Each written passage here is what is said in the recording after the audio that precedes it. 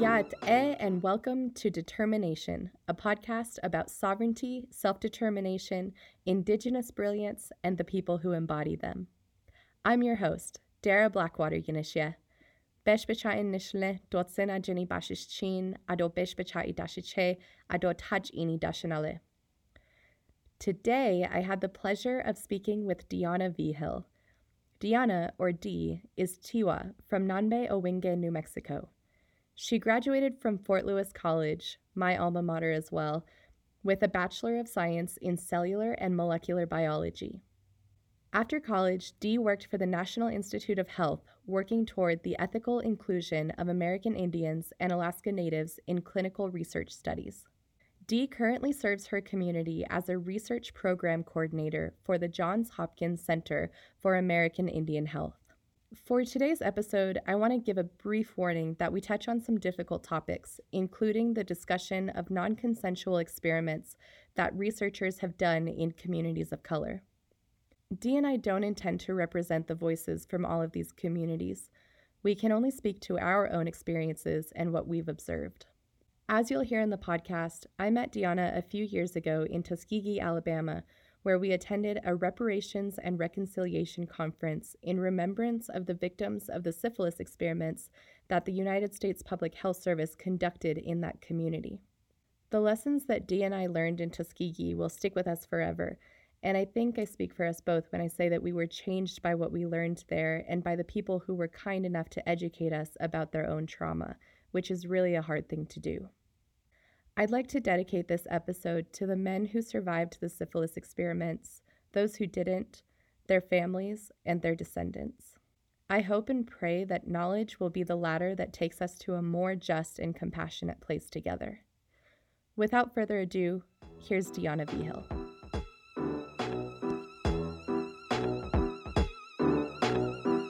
There's a line at the store. I'm indigenous. Oh, creator, it's a bore. I'm indigenous. I hear the clerk break a snore. I'm indigenous. I could sleep on the floor. I'm indigenous. I hear your whispers behind my back, looking at me like I'm Umbiakindi no kawe Deionna Vigil navito kawe ove goyo nandambe wingilta. Hello, my name is Deionna, or Dee for short, and I'm from Nambe Pueblo, New Mexico. I currently work with the Johns Hopkins Center for American Indian Health with their infectious disease prevention programs, which actually goes really well with how we've reconnected. It's a very timely career to be in the past couple of years. Like, you had no idea that this was coming in our lifetime, and yet like you were drawn to that and have been able to do so much cool work in your role to help spread awareness and information and educate people about COVID-19 and about how to take care of each other in our communities and how to really like get through this in a way that is both based on science, but also speaks to traditions and speaks to cultural norms in Native communities. Can you speak a little bit more about your role at Johns Hopkins and like what it's been like navigating the COVID-19 pandemic in the role that you're in? It's really interesting that you mention the timeliness of my prior training, because I was at NIH for a while, and then NIH is the National Institute of Health? Yeah. So I was there, and then in February of 2019, I moved. That's when I took the job with Hopkins, and I moved to Chinle, Arizona. And then like 3 weeks later, we're in a full-blown pandemic. The Navajo Nation has shut down. There are public health orders in place. And so it's been interesting. I didn't really have a prescribed role, but I just started helping out where needed. And it started out with community supplies, just getting people the supplies they needed to actually quarantine and isolate, working on a little bit on testing strategy, organizing meetings, helping the case management team. And then it turned into coordinating. This is what I do now, coordinating a study that looks at respiratory disease. It's called Respiratory Syncytial Virus and COVID-19 Surveillance Amongst Native Americans, or SUNA for short. And so now I do a lot more with that, with the direct pandemic stuff, and I help with our communications. And um, it's been interesting. And the Navajo Nation has a lot more infrastructure than my tribe does, and so there's a whole public health department, and there are public health experts who advise the president on what guidance to put out and such. And my community doesn't have that, and so it was me and another community member who linked up and started writing advice, I guess, guidance to the governor, who would approve it and send it out. And it was actually, a lot of it was based on just my experience and work and with the Navajo Nation during that time. So Oh, that wow. was So pretty this cool. is the governor of Nambe Pueblo that you're talking about? Mm-hmm. Okay. Is it Perez? What is his name? Yeah, Governor Philip Perez, or Perez. Yeah. I think Okay. he would say Perez. Okay. I got to meet him on a broadband feasibility study that I did when I was texting you. I think it was early last year that we were trying to see what we could do with our broadband, and I really enjoyed him. I hope that everyone in your community was able to stay safe. We were there during the COVID pandemic and just taking every precaution possible, just because they were trying to figure out how to set up a network to educate the kids while everyone was trying to stay home. But also we were trying to do it so safely, because I know the pueblos really shut down and obviously everyone was taking it seriously, well, hopefully early in the pandemic, but the pueblos really, I felt, stepped up in saying, like, we're going to assert our sovereignty to protect our communities during this pandemic. And it's so cool that you stepped up. It was you, and who else did you say? A fellow community member, her name is Markel Musgrave. Okay, that you both stepped up to, like, even assist the governor. And I think that's so cool because we get this pressure. I'm sure you've heard this, like, when you go off to school, it's all, or like when we were in DC, it's like, when are you coming home? When are you coming home? Because what we're supposed to do as Native people is go get educated and then come back to our communities and help our communities, like, share that knowledge that we went off and gained, and then bring it back home. And that sometimes it feels like a lot of unfair pressure that we have to deal with as Native students and people trying to just navigate the world and live our lives and find joy.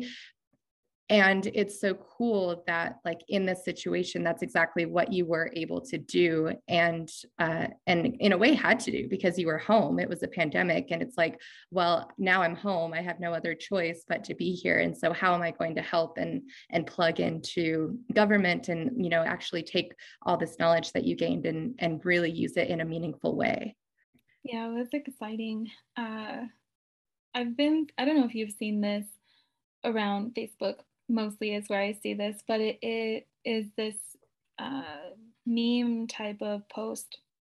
But basically, it says, stop telling Native kids to go off to school and come back and work for their tribe, or do good things for their tribe, when there's no infrastructure for them to do that. And my criticism of that is just, why don't we build it ourselves? And I think that's what the pandemic has really taught me, just being here, and also more things being remote. I think before, you really had to be physically there. You had to be in the meetings. You had to, go to their house or however.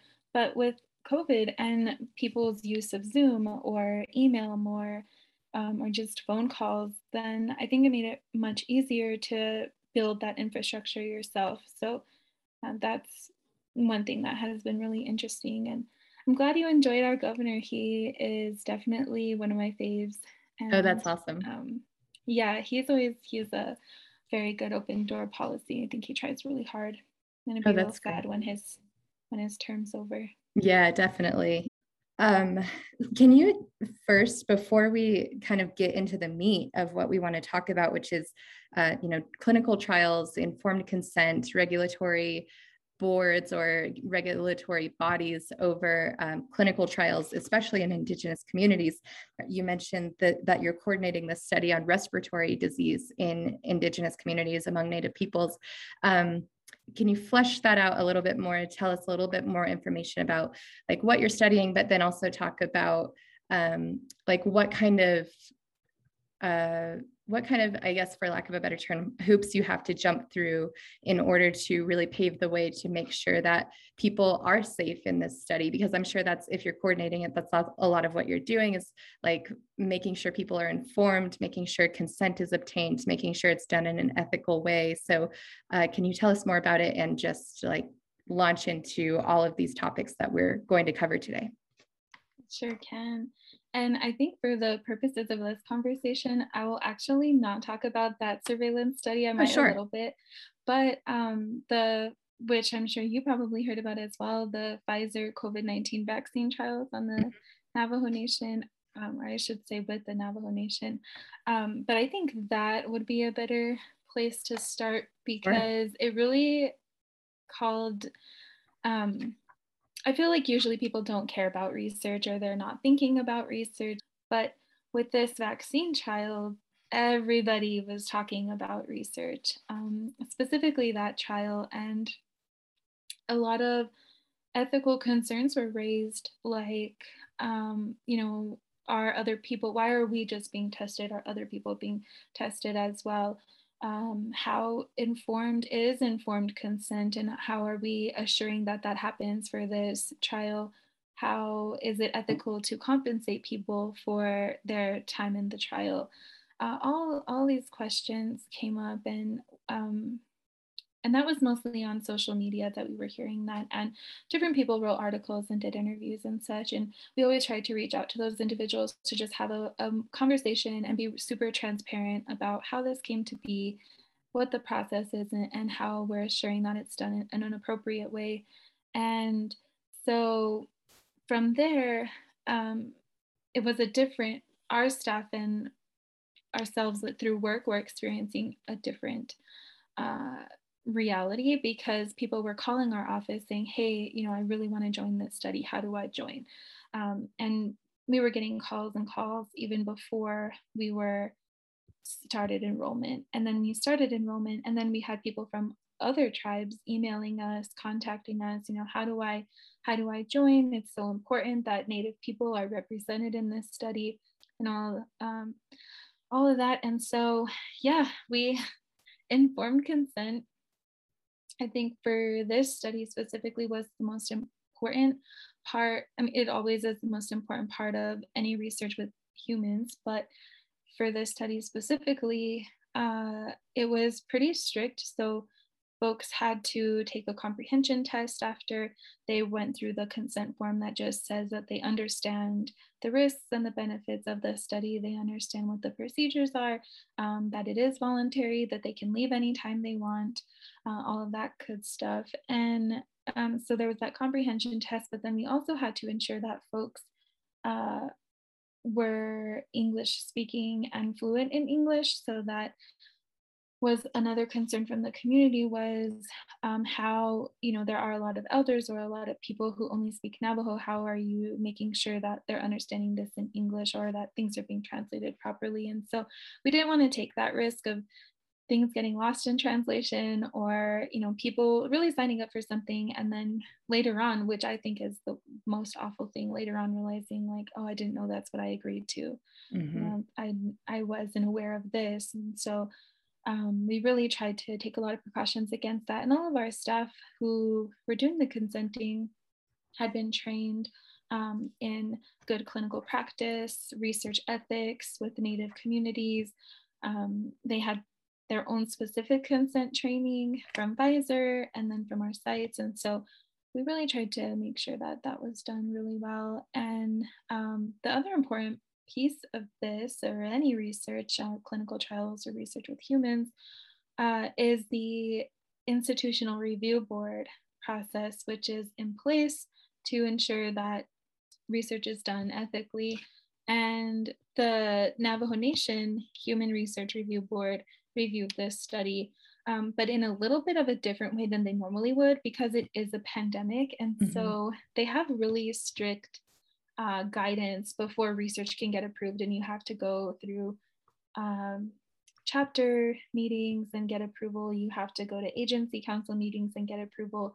If you're doing it in a school, you need to get approval from that leadership. If you're doing it in a hospital, you have to get a letter of support from that leadership. And so there's levels to this, right, before it even gets to them to look at. And I have never done research on this level, like human subject research, but the people that have done it, that I've talked to, it just seems like independent review board, IRB? Institutional review board, that it's just such a strenuous process, and that it takes so much time. You have to go through so many different levels of it. And so who are the governing bodies of that? And is it different for like each institution that you're doing research at? Like, I don't know how any of this works. So like, does University of Arizona have one, and ASU has one, and Harvard has its own, or is it kind of a governing body over everybody? That is a great question, and it can be really hard to navigate. And even sometimes tribes still have a hard time navigating this, or just any research group, because each research or academic institutions that do research, they have their own institutional review board. Any research that is funded by the National Institutes of Health or some other type of government funding has its own type of review or requirements for review. And then National Indian Health Services, they have an IRB. And so tribes who don't have their own IRB, they can go through national. Some tribes do have their own IRB, like Navajo Nation, I think, was the first tribal IRB, and they have their own rules. And so it depends on if the IRB, which is federal assurance, maybe something like that. So it just certifies that the IRB is legitimate. They are doing everything that they're supposed to do. And so you need that in order to be an IRB of record. And so for our studies, we go through Navajo IRB and we go through Hopkins IRB.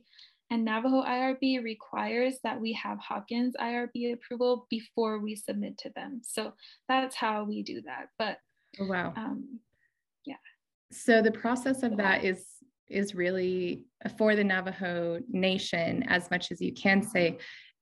It's really just like giving them all of the information about your study, like what your plans are, what the data will be used for, how it will be collected, and then how, like, what will be done with it after, I imagine, and kind of goes through just these contractual obligations of you and them and the participants, and rights, I'm sure, as well. Yeah. All of those items are covered. And then IRBs have what's called continuing review as well. And so periodically they'll review your application. Also, anytime you make changes to your protocol, which is what we call the research plan, then you submit an amendment to the IRB. They review it, they approve it, or they don't. And then you go from there. So they really take their job serious, as they should. They go through those documents very thoroughly. Yeah. That makes a lot of sense. So the kind of the framework of this podcast is talking about sovereignty and self-determination, and how, all of these different subjects that we're covering, whether it be climate or whether it be health or education or broadband, really fit into these concepts of sovereignty and self-determination. And so what I'm hearing from you, filtering it through my lawyer brain, is basically saying, like, this is the way that the Navajo Nation, or any Native nation, is asserting its sovereignty, and how it's upholding the ability for the people in these studies, the tribal citizens, to maintain that self-determination is to, make sure that the people who are coming into the community to collect this data are doing everything that they're supposed to be doing, that they're doing it in a good way, doing it in the right way for good purposes, and sticking to those purposes and not going outside of the stated purpose. And that is self-determination and sovereignty in a nutshell. So that's really cool. I didn't even know that the Navajo Nation had their own IRB, and that's also really great that IHS has one for tribes that maybe don't have the resources to develop their own IRB or keep that process going in their own communities. Yeah, it's really cool. And one thing that I like the most about it is that tribes do assert their sovereignty in many different ways when it comes to the IRB, but they'll say no, we won't do that, or like the Navajo Nation has the moratorium, I can never say this word right, on genetics research, and so they don't allow genetic research to take place, but they're actually looking at that now and figuring out like if genetic research is beneficial, how to do it in a good way and ensure the safety of our citizens. And so I think that's really super cool, and they are not afraid to let people know when they're not doing it right, and or when they don't approve of this, or when even to the most extreme level, Navajo code or research law is broken. Yeah. And I think it's important to highlight, and you say this a lot in meetings, so I've really learned this from you, but it's important to highlight that the reason that these Native nations are developing these strict rules of allowing people to come in and do research is because it is important for that research to get done. And it is important for Native people to participate in these trials and for this data to exist, so that medical professionals can know how to serve us even better. Yet we want to make sure that it's done in a good way, because we've seen it done poorly in the past, and we've seen the harm that researchers and medical professionals can do in our communities. But we want to avoid that while still allowing the work to move forward, because we recognize its importance. Would you say that's a fair assessment of what's happening? Absolutely, that is spot on, and you put it so well. Why is it important for Native people to participate in clinical trials? This is my favorite topic or question, actually, because I love research and I think it's important, but because it can tell us so much. A lot of research that medical recommendations or different health recommendations is based on research that is not really generalizable to the communities that we live in. And so in order to have the best recommendations or the best prevention strategies, we really need research to be done in our own, because maybe we face different barriers than another community that's impacting our ability to have whatever health outcome, right? There are other specific things. So I really want to make sure that people don't think that we need clinical trials because like we're genetically different or something, and that's why it's important to study to study different things with us, because we would be different than others because they're of genetics. I really want to make sure that people are clear that there's no biological base for race, and also natives have been racialized. We're a political entity, and so I think sometimes those can get conflated. But so with that out of the picture, it's really important for us to be involved in clinical trials, because and I'll just address this from an infectious disease standpoint, maybe there are different variants circulating in one area versus the rest of the world or something like that. Maybe Delta is more prevalent in my community. And also with my time at NIH, there were there were a few instances of individuals who have rare diseases and there's no FDA approved treatment plan, or there's no FDA approved medication for whatever disease. And so then individuals their only choice is a clinical study that addresses this or studies this thing. And so it's so important that that we want to know about these things, and then that we have access to them. And one example of this actually did happen, was that there was this bacteria causing disease, and there was a vaccine for that. And but the strain that was causing disease in this region was different, causing disease in the areas that the clinical trials were taking place. And so those vaccines were specific to that strain, and was protective against that strain in those communities, but did virtually nothing for folks in the communities over here.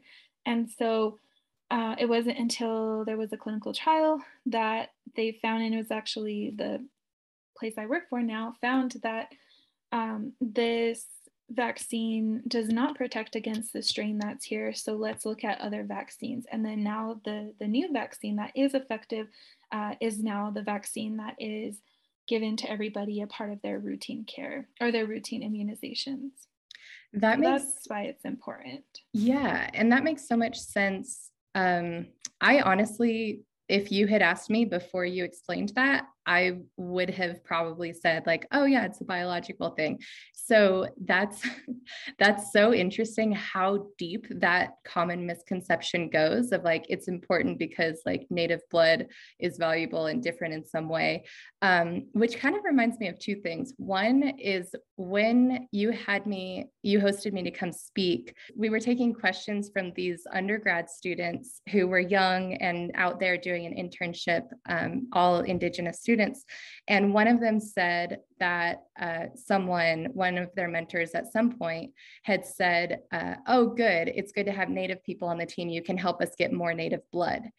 And it was so offensive and such a gut punch because it was like, it reduced that student to, not an up and coming scientist who could come and like, learn all this stuff and be an asset to their community or anything like that.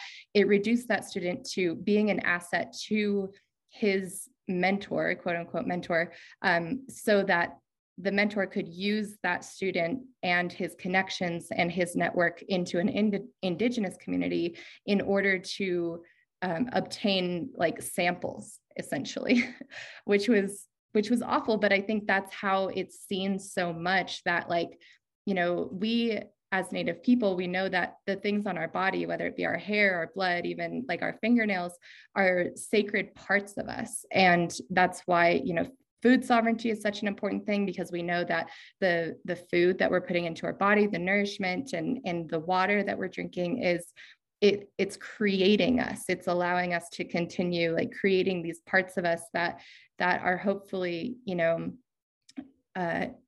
this bubble, in this circle of Hojo is what we would say in Navajo, of like this sacredness and this goodness that we keep in us. And so to let something like that go, whether it be your blood or your hair or whatever, is really like an intimate relationship. Like, I think that our non-Native listeners maybe just need to understand how important that is and how huge that is for a Native person to participate in something like this. Because a lot of us, our traditional teachings tell us like, you don't let pieces of yourself go float around in the world. You have to hold them close and protect them. Yeah, many of those teachings are similar. In terms of a research standpoint, our tribe actually, a lot of people don't do research in my Pueblo, or they combine the 8 northern Pueblos or just the Tewa speaking Pueblos or something like that. And I haven't heard, I should say, as much research resistance here. But I think that's just because it's not around. It's not in our view. And so there's nothing really to resist. But in other Native communities where research is around, or you know, they're the community that everybody wants to research. There's definitely a lot of that, and it goes back to their traditions and or traditional teachings about yourself and what that means, and how you share that. Yeah. Yeah, that makes a lot of sense. And we are, again, it's this kind of relationship that is being cultivated with researchers and Indigenous communities. And this is why it's so cool that Indigenous people like yourself are going into this, or that are in this field. You're not even going into it, you're like in it, you're running the show at this point. But that's why it's so cool, is like you have an understanding of these native beliefs and, you know, possible like religious beliefs or cultural practices. And you also have an understanding of like the IRB process. And so you're really bridging this gap that maybe white researchers have really struggled with to understand in the past. Because when we talk about informed consent, a lot of the times we're thinking about like what obligations does a researcher have to tell a participant? But it's definitely a two-way relationship in my view, of like researchers also have to have an understanding of who this participant is, what their background is, what reservations they might have about participating in a study, what excitements they might have about participating in a study, and you know how their worldview affects all of that. Definitely. And this is where tribal IRBs really come into play, or hold such significance in the process, because it's folks from their tribe, and the IRB can be made up of different people, different tribal IRBs, depending on if they're like federally certified or not, will have different criteria for who is on that committee. And you have to have a minimum of X, Y, and Z type of people, but you can always have more than that. And so they can have folks who represent different aspects of their tribe. So people who are maybe representing the legal side, or the scientific side, or the non-scientific side, or the traditional healer or medicine or medical practitioner side. And so you can have, or maybe they're religious leaders or traditional leaders. You can have all these different people at the table to really inform the research. And when someone puts a research plan forward, these folks review it and can say, actually, that's not going to work because of this, or you can do this as long as you do this. So it's a cool process. For tribes that don't have an IRB, that becomes much more difficult. And national IHS, IRB, I'm not as familiar with how they function. Like if they have a representative from the community sit on that board to speak on the research, but yeah, if that doesn't happen, it definitely should. Yeah, so sticking to this IRB is not only a way for Native nations and their leadership to know and understand what researchers are doing in the community and doing with this data, but it's also a way for them to protect themselves by, you know, setting this plan and sticking to it, because we know what goes wrong. We've seen it go wrong. You know, we can't talk about clinical trials in Native communities without talking about the ASU case. The researchers from the Arizona State University collected blood samples from tribal members at the Havasupai tribe.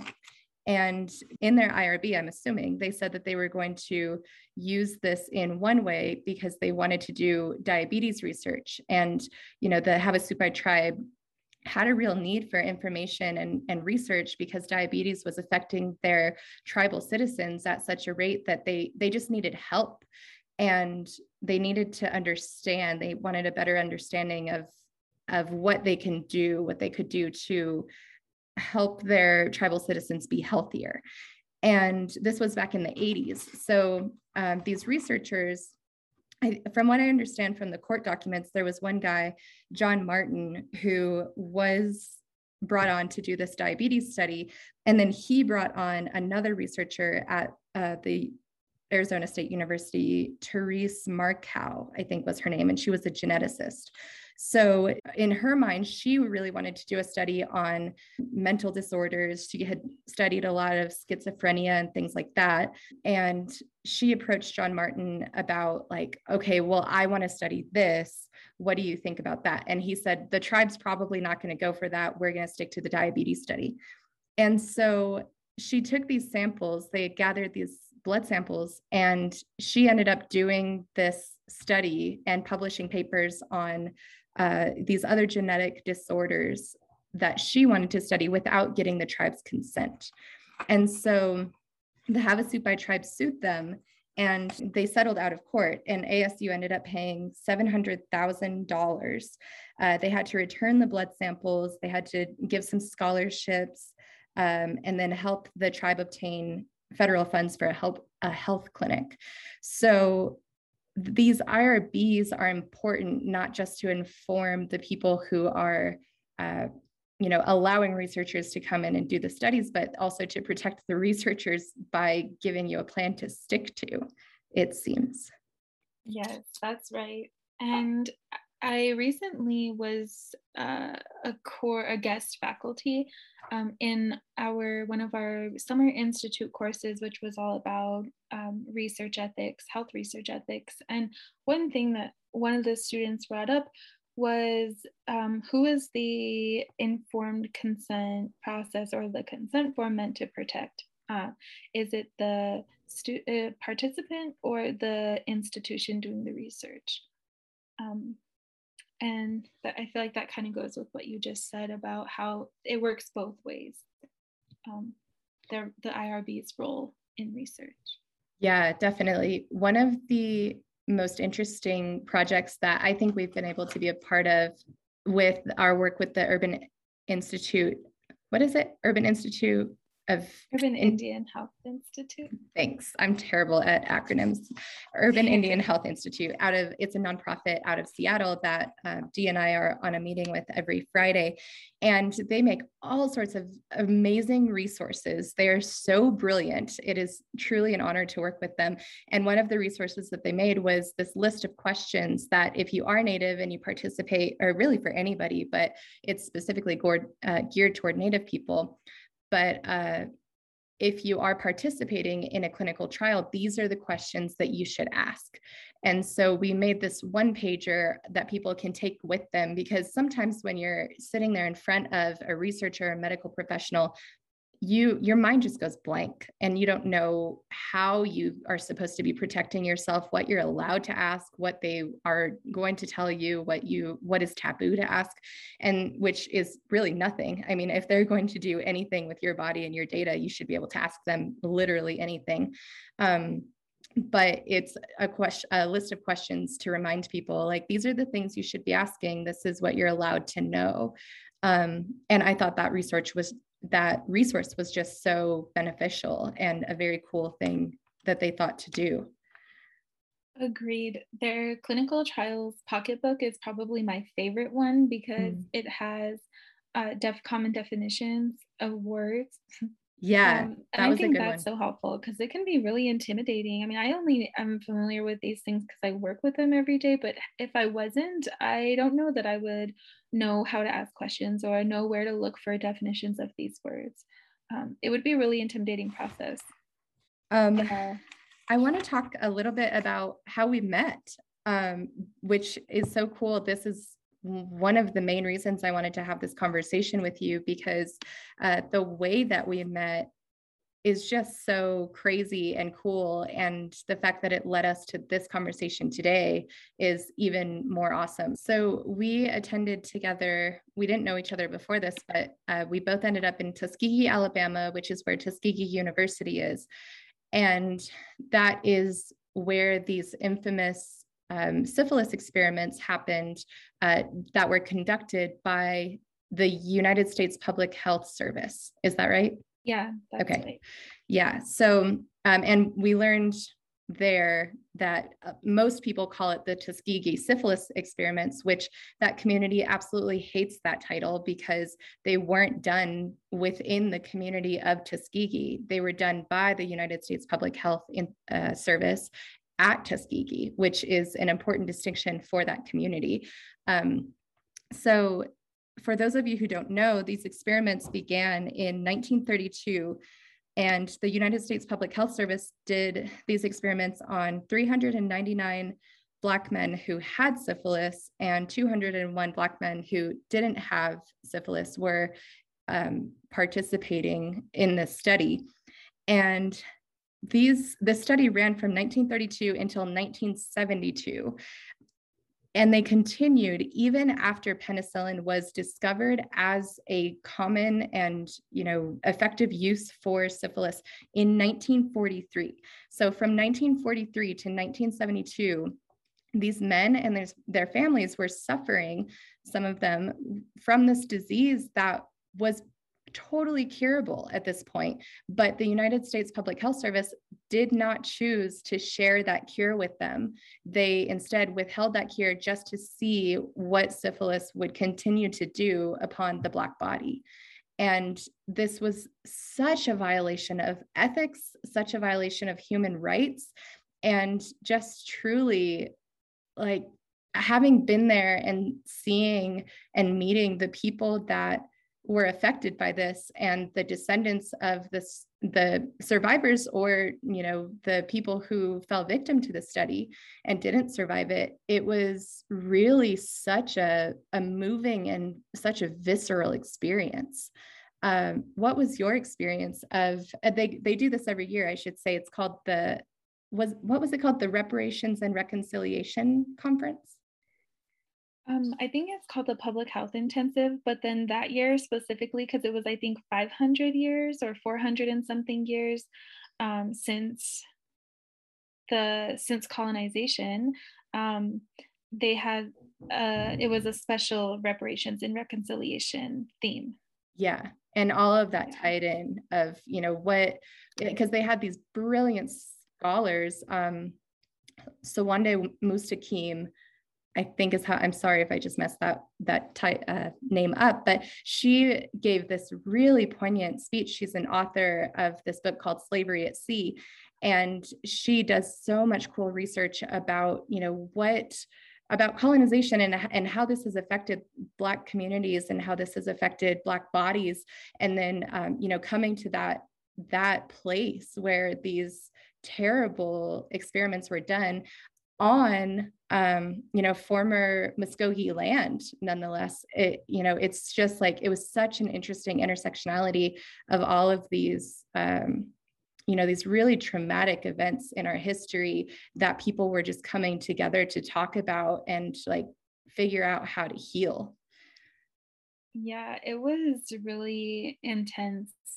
Actually, I think we really were lucky that we got to go in a year where they were talking, where the theme was reparations and reconciliation, because usually those, or slavery or any kind of systemic oppression is completely left out of the conversations of public health research or any kind of like infectious disease research spaces, and even research ethics. I had to take a research ethics course when I first started with NIH, and they talk about the United States Public Health Service syphilis studies in Tuskegee, and they don't talk about it in a way that only the people from there could, right? Mm-hmm. And they miss this whole big picture and how everything is intertwined. And so it really opened my eyes, and I actually think that is the conference. I don't even know if it would call it a conference, but that really radicalized my thinking about research and research's place in communities and oppressed communities, and what that means, and how everything is intertwined, and how laws and just this whole world that I just like, it was right there. And I just stayed so siloed in research that I didn't make those connections. But I'm really grateful that the folks here, the scholars here did, and they did it so well. I think part of the reason that it's important for people of color to go into the things that you're doing and, you know, take these roles of leadership in research is to just have presence. I think maybe, you know, sometimes we struggle with like imposter syndrome and it's like, what am I doing? Should I be here? Am I doing enough for my community? But really, just stepping back and realizing like your presence in this industry and in this space really serves a purpose if you did nothing else, because I think it maybe makes other researchers who are not from that community more cognizant of what they're doing. And it also puts you at the table to be a part of conversations where, you know, you can follow your gut and say like, yeah, this absolutely is the right way to do it. Or you can say like, I think we're missing the mark here. Let's take a little bit more time and talk about how to do this in a good way. I was reading up about Tuskegee before this interview, and there actually was a researcher who spoke up in like the 1960s, like, I don't know, maybe 15, 20 years into the experiment, who said like, I think there are some ethical violations here. And he was silenced. And they just kept going for another, 10, 15 years. And then it wasn't until, or it was an Associated Press reporter who finally broke the story, and then public outrage was the thing that shut it down. But if you can put community members, people who, are looking out for that community and have that community's best interest in mind because they have those connections, because they understand former harm, because they understand the importance of the clinical trial and its potential outcomes, and have really taken that to heart like we did in Tuskegee, then you have kind of these checks that are already built into the system that maybe haven't been there historically. Yeah, and this actually translates well. So you had mentioned about earlier when you were talking about the study, you mentioned that penicillin had become available and treated syphilis, yet the researchers withheld that from the participants. And I wouldn't even call them participants. Yeah. To me, participant is really voluntary. So I'm just using that Right. word real loosely here. But that translates even to today with something that's super relevant, which is the Pfizer COVID-19 vaccine and the Moderna COVID-19 vaccine and Johnson & Johnson, because folks who were entering these clinical trials are entering it at a time where there's not a vaccine, right? Or there's not an approved or an authorized vaccine. And so and what does that mean for the participants in the study? Do they not get the vaccine or do they get the vaccine? What we've learned from the United States Public Health Service study is that it's incredibly unethical to, I say what we learned from that, but people know this, like if you have the choice, the proper, appropriate choice is to say, of course, when a treatment becomes available, give them the treatment. And so that's what happened with the vaccine trials. Folks are they're still in the vaccine trial to be monitored, but since it's placebo controlled, which means that some participants get the vaccine and some participants get like a saltwater solution injection instead. When a vaccine is authorized or becomes available to the public, then you do what's called unblinding, and you figure out who had the placebo, and then you give them the vaccine. Like that's just the appropriate thing to do. And so stuff that happened with this study translates to something very relevant to today. Oh, wow. That is a very cool development in the way that it's done.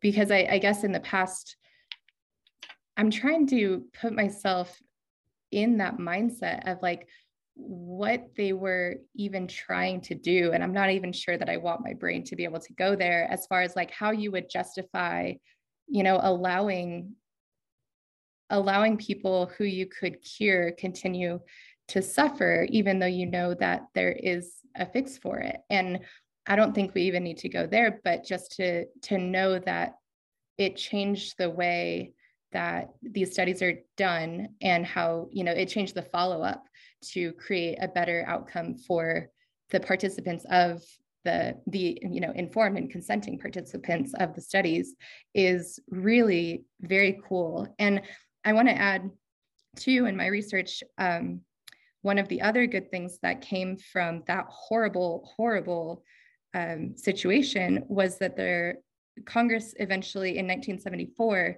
they funded a national commission to protect human subjects in biomedical and behavioral research. And this commission did what was called the Belmont Report. So they were supposed to identify the minimum ethics principles for human subject research. And so in this Belmont Report, they included informed consent as a basic tenet of research ethics. And so it's interesting to see how these policy changes come from, it's not, by no means is it you're saying like, oh yeah, well, it was worth it, thank God that happened. That's not even remotely what we're saying, but it's just interesting to see how these policies evolve from these situations that, these really horrible people created. What is even more interesting to me is that prior to the Belmont Report, so that was in the 70s, there was the Nuremberg Code based on the Nuremberg trials in Nazi Germany, and that created kind of the baseline of research ethics or medical ethics, maybe research and medical ethics for the country, except in the United States, which I don't know why I do know why, let me not say that, but the United States has this tendency to think that they're better than everybody else, and they're just sort of immune from these egregious acts. And so they actually felt like the Nuremberg Code didn't apply to them, that it they didn't really like, that's great that they were created, but we do good stuff here. And then here comes the Belmont Report, specifically because we don't do good stuff. And capitalism is incredibly intertwined with that. When you think about like personal gain and research funding and publications and good science, all of the ethical concerns that come up today, people will sacrifice research ethics for personal gain, which comes with capital and power. So thank goodness for IRBs, but there's a lot of other research that's not encompassed under an IRB that specifically affects tribes, and so that's where sometimes I get worried about, like, who's looking at this stuff? How do I look at it? Yeah, and I think that really solidifies the importance of individuals. Again, not saying don't participate in surveys and studies and things like that, because it's important to, but what you're saying just solidifies that it's so important to ask questions, and just to don't assume that people have your best interest in mind. Don't assume that people are looking out for your interest. It's really your job to make sure that you understand what you're doing, make sure that you understand like what it's going to be used for, what your responsibilities are, what their responsibilities are, and to move forward from there. I was working on Mondays, I work with a data sovereignty group, and there are so many brilliant people doing all sorts of work in that group. And one of the things that we were doing was helping to review a list of really like rights of Indigenous peoples in trials and in research. And one of the things that we talked about with informed consent is that it really, how do I explain this? Informed consent, it means the ability to say no, but it also means the ability to say yes. And, as we've been really diminished in the past, even in like, my brain goes to like in our legal framework of Indigenous peoples and like the doctrine of discovery, basically these early property cases say like, well, Indians can't own land because they're savages. They don't even understand what land ownership even means, and they're incompetent, they're wards of the state. And so there's really, in the American history, there's this deep history of not thinking that Indigenous people have the ability to think for themselves, have the autonomy to consent to things, have the ability to comprehend what a sale of something means or comprehend what a contract means. And granted, sometimes that's because they're not written in our languages. And so if you don't speak a language, you can't comprehend what a contract means in that language. And that's why we have certain rules about how treaties are construed, and these canons of construction that say that, treaties, if you're not sure what it means, then it goes in favor of Native people, because we didn't have equal footing as far as like understanding what these treaties meant, because they weren't written in our language when people were signing them. So, but assuming that informed consent is really happening in these studies today, and somebody who speaks English is asking these right questions and understanding what they're really consenting to, and they have all the information, then we also need to respect a yes. And so it really falls on an individual person, whether Indigenous or not, to have that understanding and ask all of those questions, so that their yes is really a yes. And again, that goes to the relationship of the researcher and the participant. But in my mind, if I was participating in something, I would print off that list of the UIHI resources and ask every question on it. Definitely. They really do. UIHI really does a good job at providing materials for participants, make sure that they're informed and know what kind of decisions they're getting themselves into. Mm-hmm. But what you were just talking about, actually, the ability to say yes came up during the Pfizer COVID-19 vaccine trials on the Navajo Nation, because a lot of folks had spoke out and said, this is terrible and we shouldn't be doing this in the community, and X, Y, and Z. And so then it's like, if we don't do this study here, then folks don't have the ability to say yes, because they don't have access to the studies that are going around, that are happening around the country and the world. Actually, it was world globally. But so then how is that fair as well? Like when we specifically exclude people just because some people feel like the community shouldn't have it. Mm-hmm. And that's where I also always back to these tribal IRBs, they have the ability to say yes or no to this research. And when they say yes, they make sure that yes means specific things and that it's done in a really good way. Yeah. And so then other people, if they don't want to participate, then they can say no. But if they do, they can say yes, and they can, have that opportunity. Yeah, it's such an interesting mix of sovereignty, the consent of a Native nation to allow researchers to come in and even have access to their citizens that live on their land, as well as like this individual self-determination of tribal citizens who then can choose or not choose to participate in the study, and then kind of this broader umbrella of ethics and what is ethical in doing these studies in the first place. One pillar of research, or of ethical research, is that the purpose needs to be really good and the science behind it needs to be really good, because if the purpose doesn't make sense or doesn't align with the study procedures, or it's just bad science, then it's really not ethical to put any or to expose anybody to potential risk, no matter how small. And there's always some minimal risk involved in research. Yeah. And I do just want to point out that most research, we're talking about, all these things that have happened or could happen, but most research is done in a really good way. And there are a lot of people, a lot of regulations, a lot of different bodies looking at regulation and making sure that what has happened in the past doesn't happen again.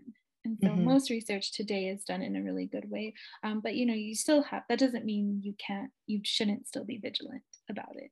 Yeah, that makes sense. Well, I think that leads us to our last question, which is, I am interested to hear what you would like to see, grow or change or, develop in your career, in your lifespan. What are you passionate about, and what would you like to see move through the world as you continue through this career? So many things. Where to start? Definitely growing research, or there's a specific name for it. I think it's called research literacy in communities. Just increasing that, because that gives folks access to different treatments and just opportunities that can help them or has the ability to help their community. And then actually, Tuskegee University did this really well when we went to that intensive. And I don't think we mentioned this, but the descendants of the men who were in that study were all invited to this meeting. And so everything that was discussed, they were all a part of that conversation and given a really strong voice and listened to. And I think that's something that's super important, because when you think about academic spaces, you just think about all of these scholars who study this stuff and they just have their own conversations. And then what does that mean for the community? And so that's just one example of, or the direction I would want to see research and academia move in, which is more of a community center space, and not, do you need X, Y, and Z to a part of this? So that's the main thing I would like to do. But then I'm also super interested in these research ethics. And when I was at NIH, I found that there are a lot of natives who, like 19,000 natives, who just join random studies because they fit the eligibility criteria. These studies are not specific to any tribe or just natives in general, or just open to whoever. And I started thinking about, what are the unintended negative consequences of that? There's 0 tribal IRBs involved. There are no national IRBs involved that have a specific focus on in the Indigenous kind of consequence or benefit of this. And so what does that mean? So I would like to see that kind of area fleshed out more and see the ethics around that discussed. So you're talking about studies that aren't necessarily going through a tribe, but just utilizing Indigenous data collected from individuals who identify as Indigenous. Yes. Yeah. Got it. Yeah, and you wouldn't think that there would be a lot of issues, but people write case reports, which actually happened, and there was no consultation, and so who's monitoring this? What are the potential consequences, and how do we mitigate those so that everybody can have access to research to improve their health? And the other component, the final component that I would like to see change over my career is, I would like to see more policy and advocacy in research. And this is already happening with community-based participatory research, but I would like to see it happen in all communities. Mostly people focus on Indigenous communities because we have, when we talk about this, because we have very defined, community is very defined, basically. But there are other communities that would benefit from this as well, or from this type of review and policy and advocacy. And I feel like a lot of the research that people are involved in, and even I'm involved in with infectious diseases, all of this social stuff is kind of left out. And so when people, an example is when people have housing and food, then they're generally pretty, and access to medical care, then they're pretty protected against infectious diseases. And then we don't have to do all this other research, right? And so just making sure that people's basic needs are met. And then after that, what questions do we still need to answer? What does our health look like then? Who is the standard of health at that point? And somebody, when we were in Tuskegee, brought this up, and I'm forgetting exactly who, but they said, why is white the standard? Why are we always comparing ourselves to white populations? Mostly it's white upper middle class men who have a very different reality than everybody else, right? Why are they the ceiling? Why don't we create our own standards? And I think that we can't really do that until we address everybody's basic needs, until everyone has a pretty even ground, and then we can start to decide what the ceiling looks like. I think it's because they can afford to shop at Whole Foods, but that is not an informed opinion. That's just sort of my opinion. But yeah, that's all so interesting. Yeah, exactly. It's so interesting and it's so relevant. And again, I think that's why it's so important for people like you to be in this field. So I'll go ahead and wrap it up because we have been talking for an hour and a half and I could talk to you all night. But thank you so much for being here, for being part of this conversation, and for sharing your knowledge with us. I really appreciate it. All righty, take care. That's it for today. Thanks for listening to Determination. This episode is produced by me, Dara Blackwater. This episode is supported by the Tucson Foundations through the University of Arizona College of Law. A big ahead to them both for making these conversations possible. Our intro music is Move I'm Indigenous by Aqualu Berthelsen, and our outro music is A Distance by Kale Crow. Ahead to Kale and Aqualu for making music for us to thrive to. Until next time, I'm Dara Blackwater. Hagone. Whatever you plan on doing, I just hope you plan on doing it soon. 'Cause I'm wide awake, lying awake for that embrace to come and leave me in ruin. Remember the time like photographs, the moment passes wicked and cruel. Don't let it ride, find the focus that you started with and just make it through.